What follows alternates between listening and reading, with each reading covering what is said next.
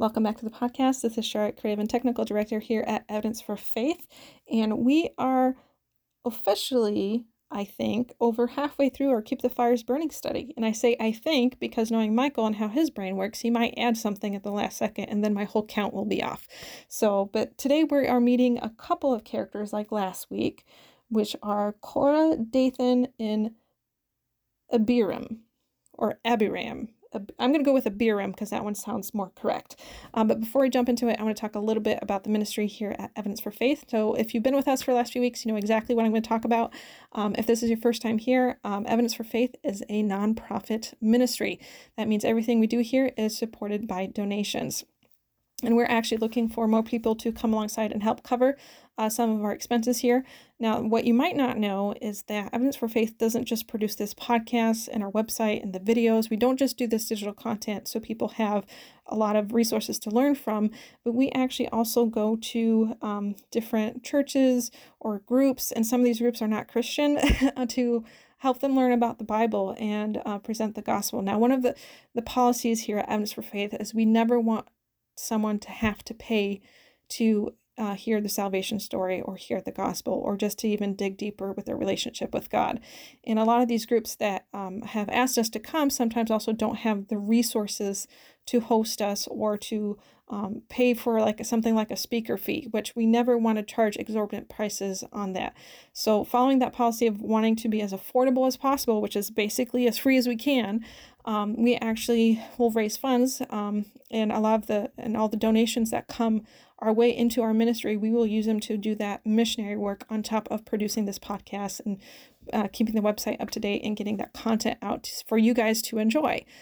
So when you send donations somewhere, it's not just for this podcast, it's also for all that other missionary work that we do here at Evidence for Faith. So if you'd like to become a donor and be a part of this, you can donate at evidenceforfaith.org/give. There's also instructions on different ways you can donate. We are also even on Amazon Smile. So if you want to support us every time you shop on Amazon, you can also do it that way. So that's evidenceforfaith.org/give, faith.org/give, and there's also links in the description. So with that, let's jump back into our Keep the Fires Burning study with Michael, and let's meet Korah, Dathan, and Abiram.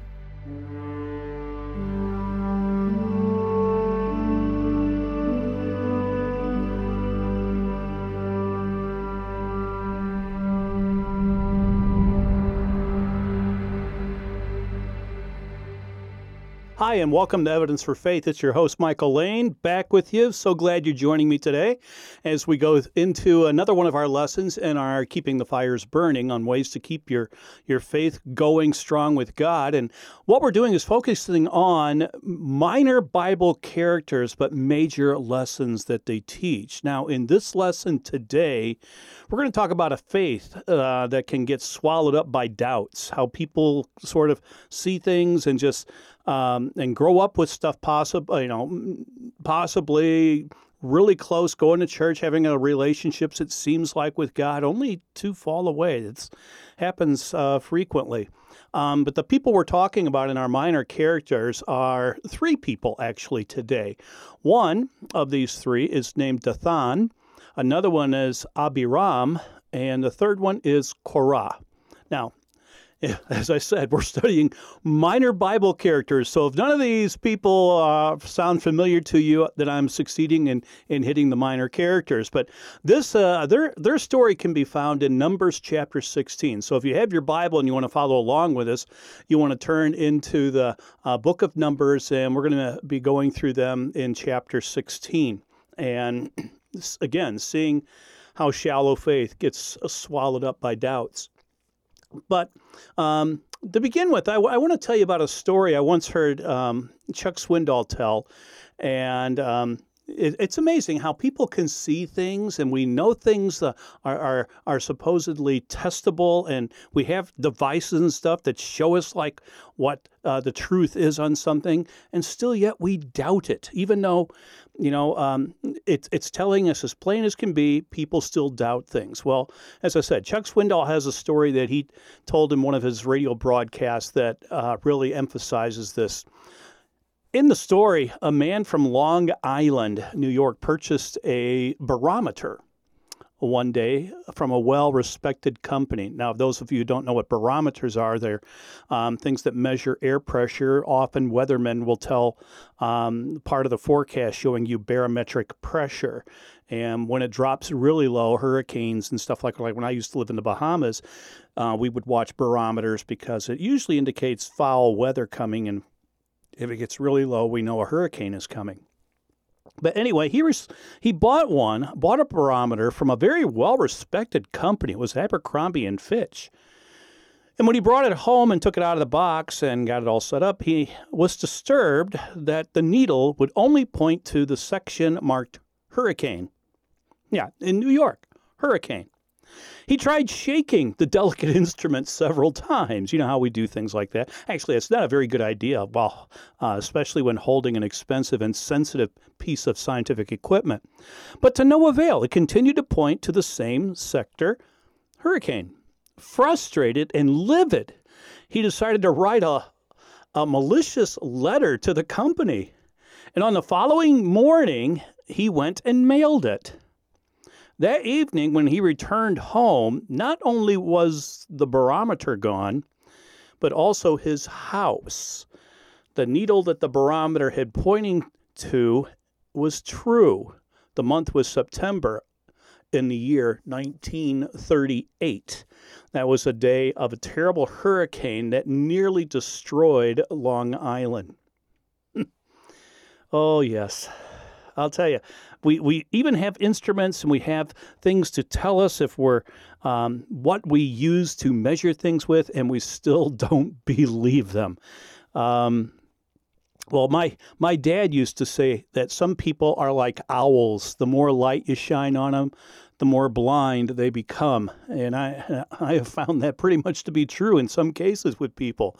Sometimes people are blessed to see something even miraculous, or even experience the extraordinary.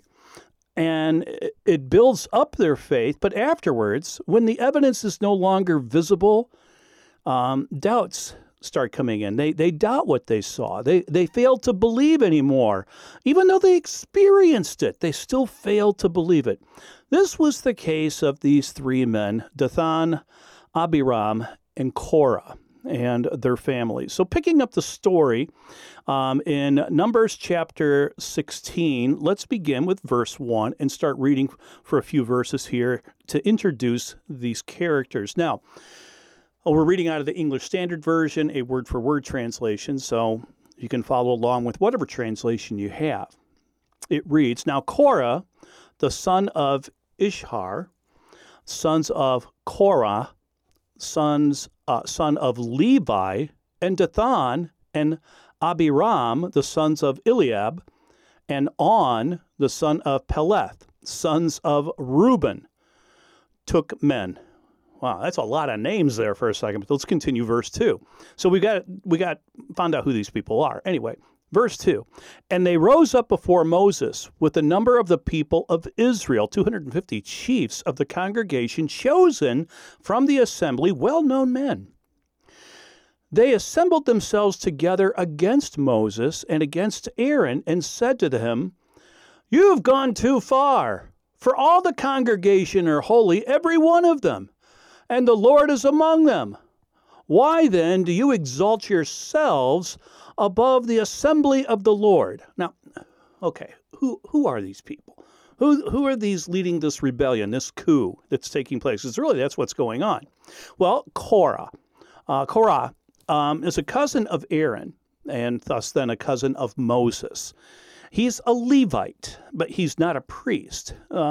If we go back to the ancient Jewish historian, first century historian Josephus, he gives us a little more info from a historical point of view on this. He tells us in the Antiquities of the Jews, Korah, a Hebrew of principal account, both by his family and by his wealth, one that was also able to speak well, one that could easily persuade the people by his speeches, saw that Moses was in an exceedingly great dignity and was uneasy at it and envied him on that account. He was of the same tribe as Moses and kin of him. was particularly grieved because he thought he deserved that honorable post on account of his great riches and not inferior to him in his birth. So here we get a little bit about Korah, that he's a relative and he's envious and he thinks that he should be the one who should be leading and stuff. So who's the other two people, Dathan and Abiram?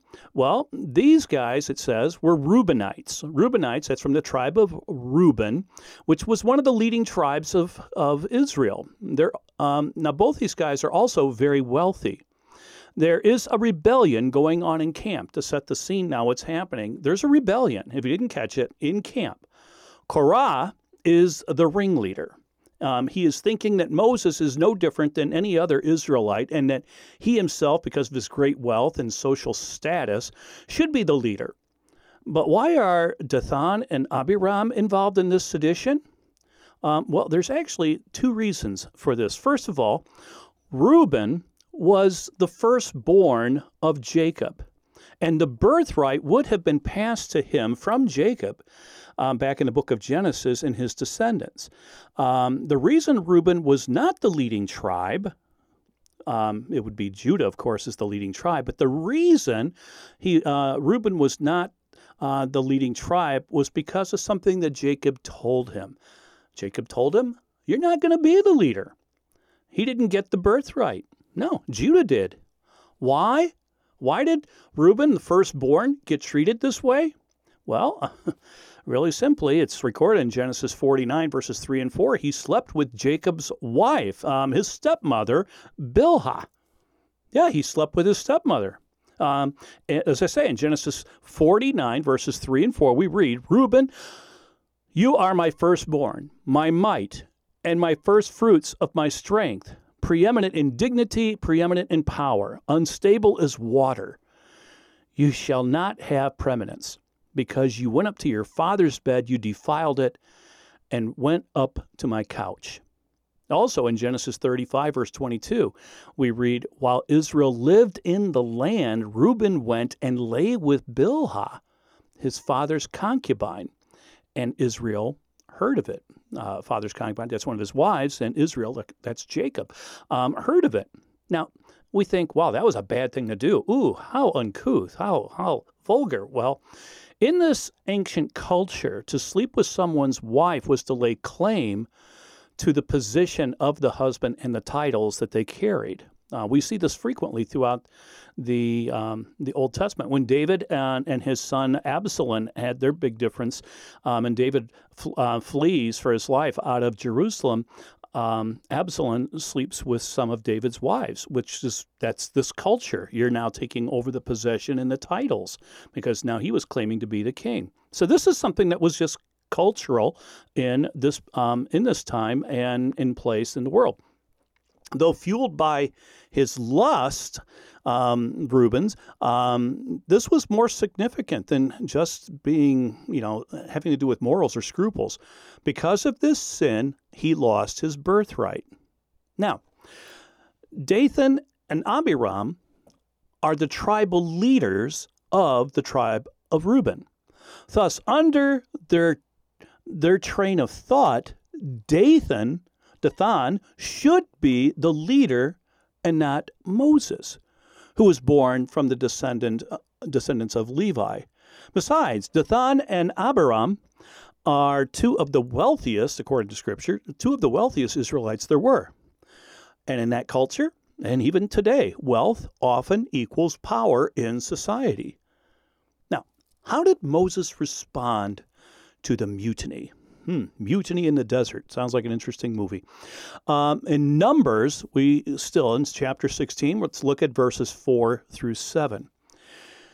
Look how Moses responds. When Moses heard it, he fell on his face, and he said to Korah and all his company, "In the morning the Lord will show you who is his and who is holy, and will bring him near to him. The one whom he chooses, he will bring near to him. Do this. Take censers, Korah and all his company, Put fire in them and put incense on them before the Lord tomorrow. And the man whom the Lord chooses shall be the Holy One. You have gone too far, sons of Levi. Now, first of all, what's a censer? Well, a censer was simply just a little vessel that was used was carried to burn incense in. In the days of the tabernacle, they were to burn incense in the tabernacle, later on in the temple, of course. It was a privilege exclusive to only the priests, the sons of Aaron. Failure to use it correctly would result in God's wrath and possible death. So Moses challenges Korah to put fire in a censer and the next day and see if God would approve of who was using it. Then Moses turns his attention to Dathan and Abiram. I'm picking this up now in verses 12 through 14. And Moses sent to call Dathan and Abiram, the sons of Eliab, and they said, "We will not come up. It is a small thing that you have brought us up out of the land flowing with milk and honey to kill us in the wilderness, that you must also make yourself prince over us? Moreover, you have not brought us into the land with milk and honey, nor given us inheritance of fields and vineyards. Will you put out the eyes of these men? We will not come up." Well, they're openly defying Moses in front of all the people. Remember, this is taking place in front of the congregation. So Moses, again, does what we should always do when we get into situations. You go to the Lord. He appeals to the Lord. In verse 15, we see what Moses' reaction is. Moses was very angry and said to the Lord, "Do not respect their offering. I have not taken one donkey from them. I have not harmed one of them." Notice that he goes to the Lord. He doesn't go to the two instigators. Now, with the challenge set, the contest begins. Again, in verses now 18 and 19 of chapter 16, we read, "So every man took his censer and put fire in them and laid incense on them and stood at the entrance of the tent of meeting with Moses and Aaron. Then Korah assembled all the congregation against them at the entrance of the tent of meeting. The glory of the Lord appeared to all the congregation." So we see the people are now assembled outside the tabernacle there, and the Lord himself now speaks out. And it says in verses 20 and 21, "The Lord spoke to Moses and to Aaron, saying, 'Separate yourselves from among this congregation, that I might consume them in a moment.'" Whoa, God is ticked. Moses now sees what God is going to do. And watch how Moses reacts to this. He shouts out to the people to run and escape from the mutinous horde that has assembled there against him. This is in verses 25 and 26. "Moses rose, went out to Dathan and to Abiram, and the elders of Israel followed him. And he spoke to the congregation, saying, 'Depart, please, from the tents of these wicked men, not touching of nothing of theirs, lest you be swept away with all their sins.'" Isn't this cool? Moses is actually going out to the people who have assembled, trying to lead a coup here and take over, and he is calling. God is ready to wipe them out. Moses knows this, and he's trying to save the people, telling them, get away from these troublemakers. God's going to wipe them out. So I just find that fascinating. Moses knows what God's going to do, and he shouts out to them.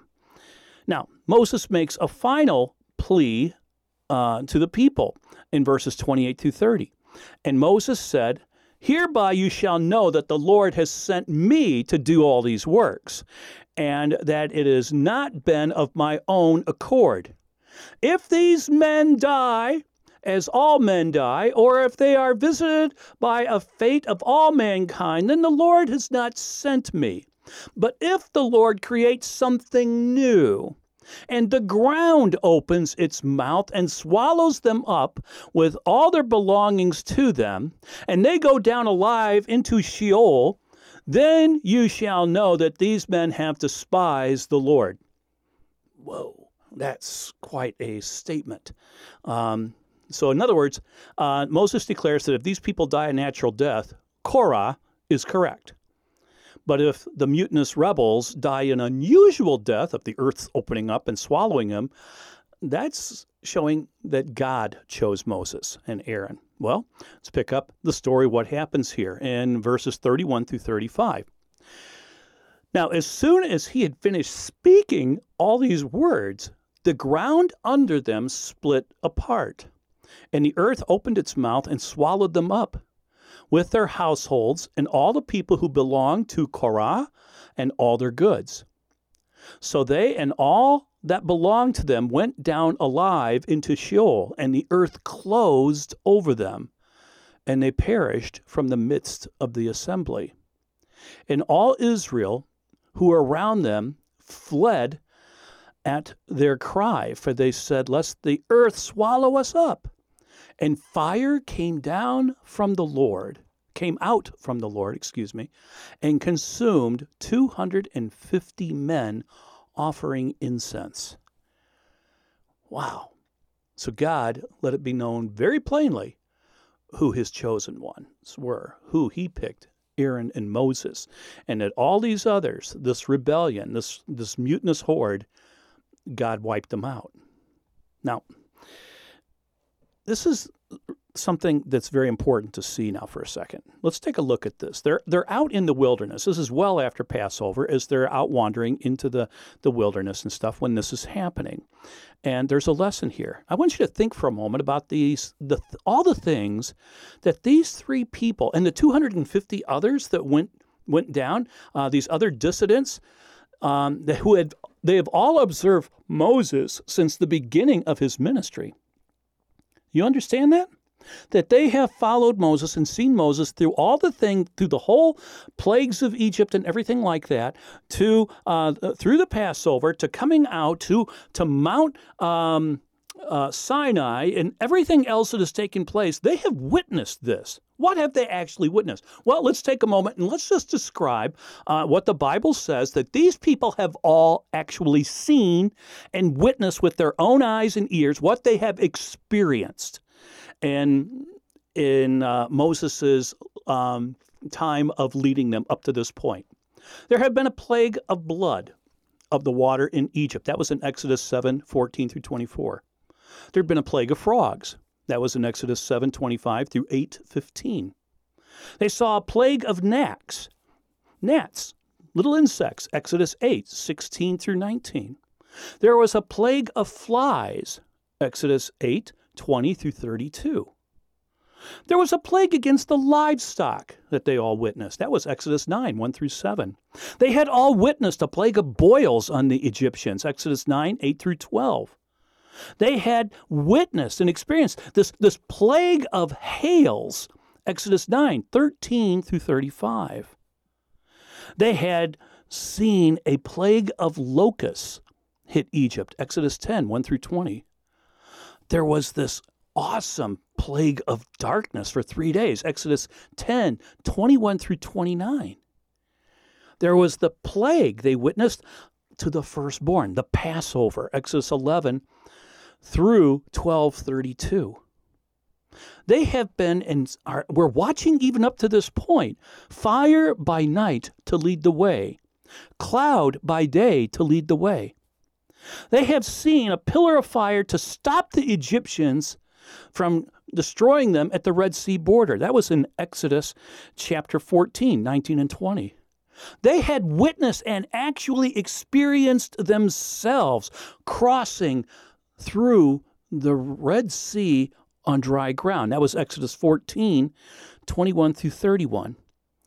They had witnessed Moses healing the waters at Marah. Actually, God was doing it through Moses, but all these things through Moses. And that was in Exodus 15, 22 through 26. As the people complained for meat and stuff because they were tiring of manna, they got to witness the coming of the quail. That was in Exodus 16, 11 and 12. Even manna itself from heaven. They were experiencing this and seeing this and eating this.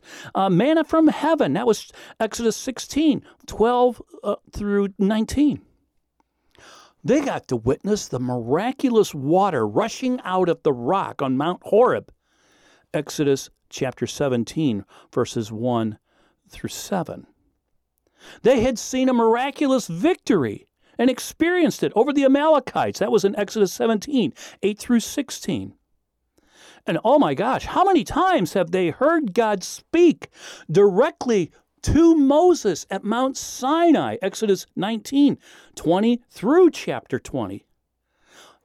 And better yet, they got to witness and see Moses coming down from God and his face glowing, the radiant face of Moses when he met with God, Exodus 34, verses 29 through 35.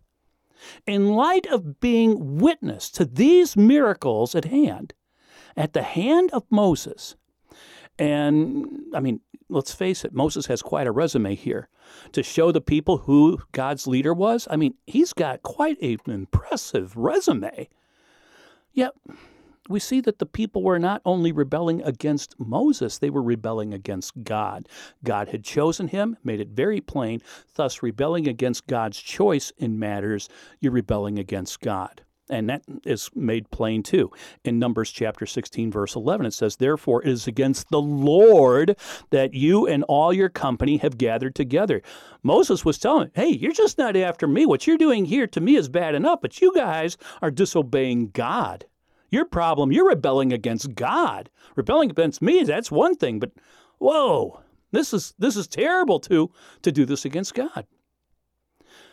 Yeah, I just find this amazing that the people who were eyewitnesses of God and his power were now rebelling actually against him and his choice. Not just Moses, but God himself.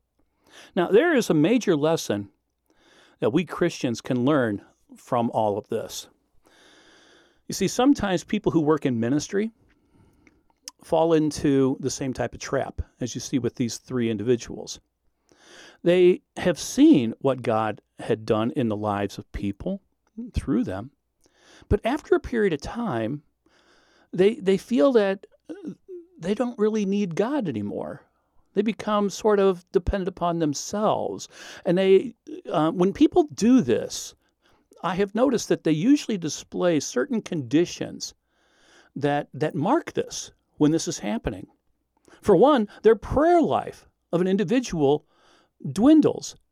They fail to spend quality time with God in prayer. A second condition that usually appears when people are doing this, when they're rebelling and no longer really following God with their whole heart, their Bible study time, their devotional time, it just dwindles. They fail to spend quality time in the Word of God, listening to God speak to them. So they're not talking to God. God's not able to speak to them. That's what's going on here. But there's a third thing I have seen also. They fail to spend time at church and with other Christians who are walking with God and who can hold them accountable. Having somebody be able to hold you accountable is so helpful in your spiritual walk. Going to church is so important. It's a commandment from God that we are supposed to meet together. The early church, read through Paul's letters, read through the book of Acts and stuff, and see that they constantly were meeting together, like at every chance they had. And we see people who start to turn away from God, their church life, and they're walking with others in the church fail. And there's a fourth thing that I've noticed. They have a tendency to yield to Satan's temptations without fighting with the armor of God that he gives us.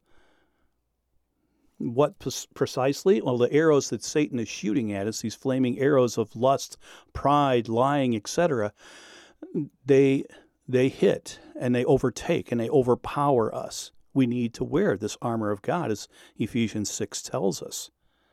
And by the way, the last part of that armor is prayer, which is usually one of the first things that go. Yes, Korah, Dathan, and Abiram were witnesses to some of the most amazing miracles God ever conducted in human history.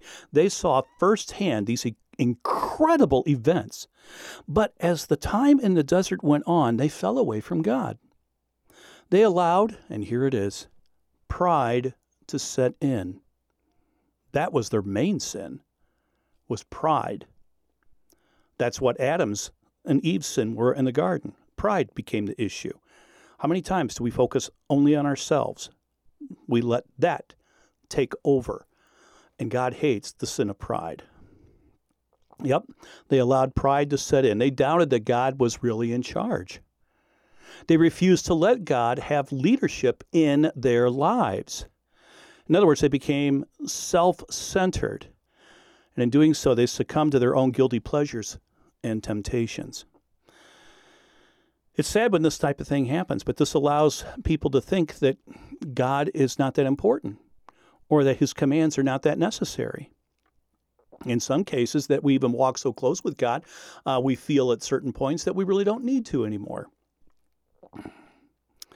Our faith is so weak at times that Satan can easily come in and he feasts on people like this, and he devours them with savor. You know, back in the 1980s and through the 90s, there were many great artists performing in a Christian music genre. Oh, some of you who were alive and around back then, or maybe you collect or love listening to classic Christian music, names like Carmen, Stephen Green, Michael W. Smith, and others. Carmen was a fascinating one. I am really impressed with Carmen. He, for one, he would write songs and stuff, but he would have them checked by different pastors to make sure that they were theologically correct, because he was no Bible scholar and he knew that. So he would always check stuff like that. But the guy, he died just a short while ago, and he was still walking close with God right up to the end. I so admire that. But one of the most popular people during that time period was an award-winning song artist named Ray Boltz.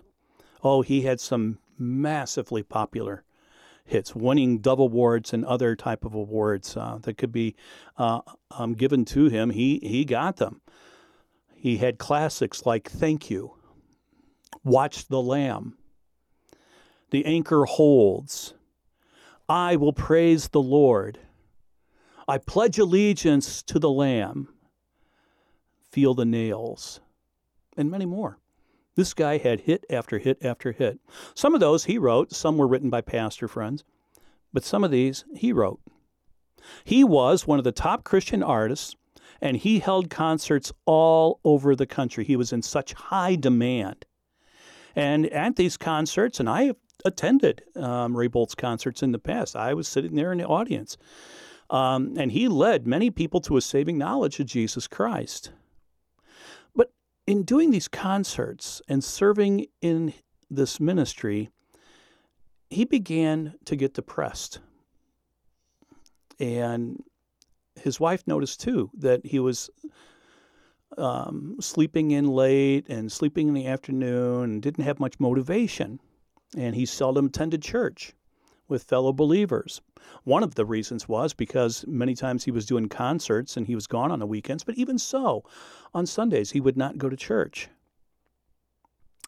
His devotional time then began to dwindle. The time he was supposed to be spending with God, it dwindled. His wife noticed the changes in him, and it was even affecting his health. His physical health started to deteriorate. The day after Christmas in 2004, he told his wife that he was gay, and soon after, he left her and his children, moving to Fort Lauderdale with his husband, who is also his agent. Ray really fell. Some will say that he was never walking close with God. Others say he just totally pulled a Courant here and just left. I can't judge him. I'm not going to judge him.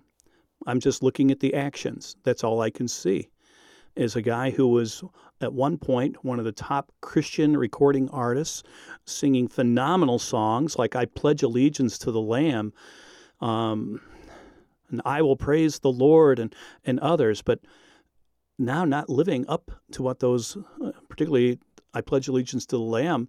I just listened to the lyrics to it again just a few moments ago before starting this recording, and I'm like, wow, he doesn't really follow that today. Just by his own actions. I'm not judging. Please understand, I'm not judging. I'm just making an observation.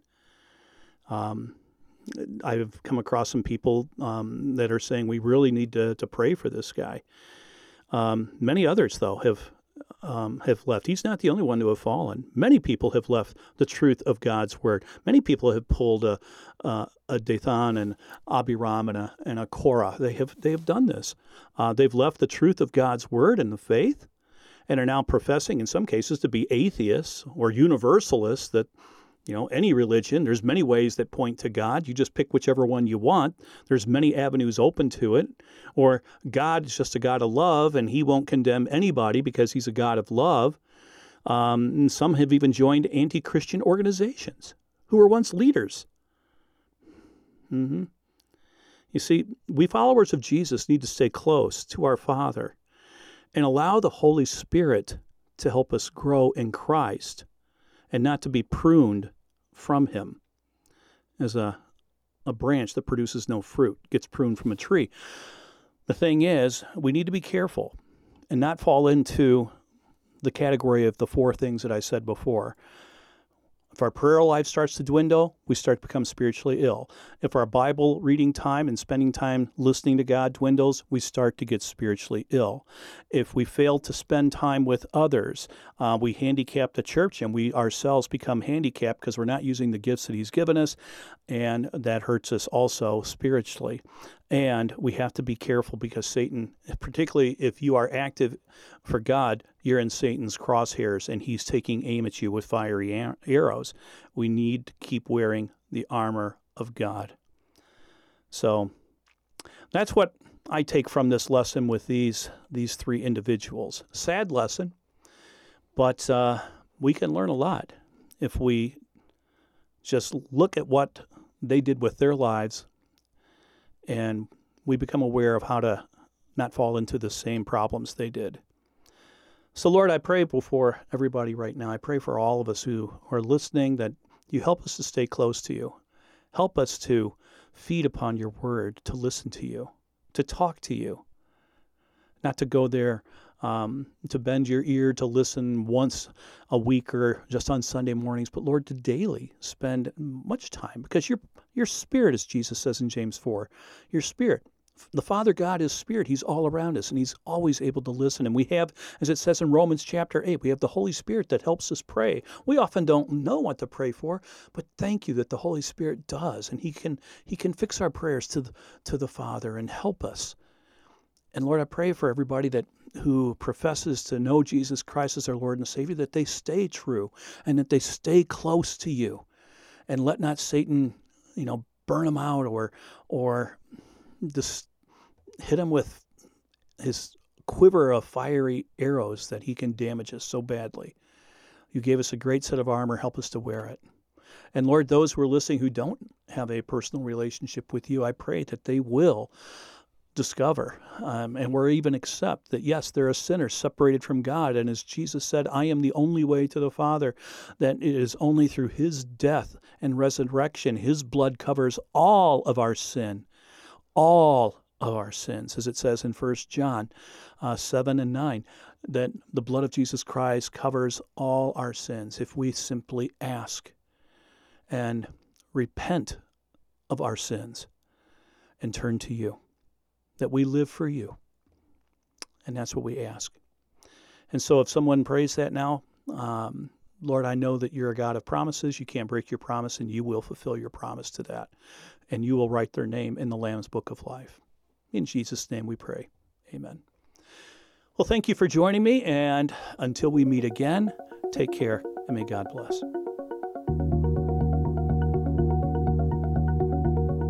Thanks for tuning in, and thank you to our donors who make this program possible. Evidence for Faith is a 501c3 nonprofit ministry based in the USA. You can support this broadcast by donating online using the links in the description, and don't forget to leave us a comment, a review, likes, and shares to feed the algorithm and help others find this content. Thanks again, and we'll see you on the next episode.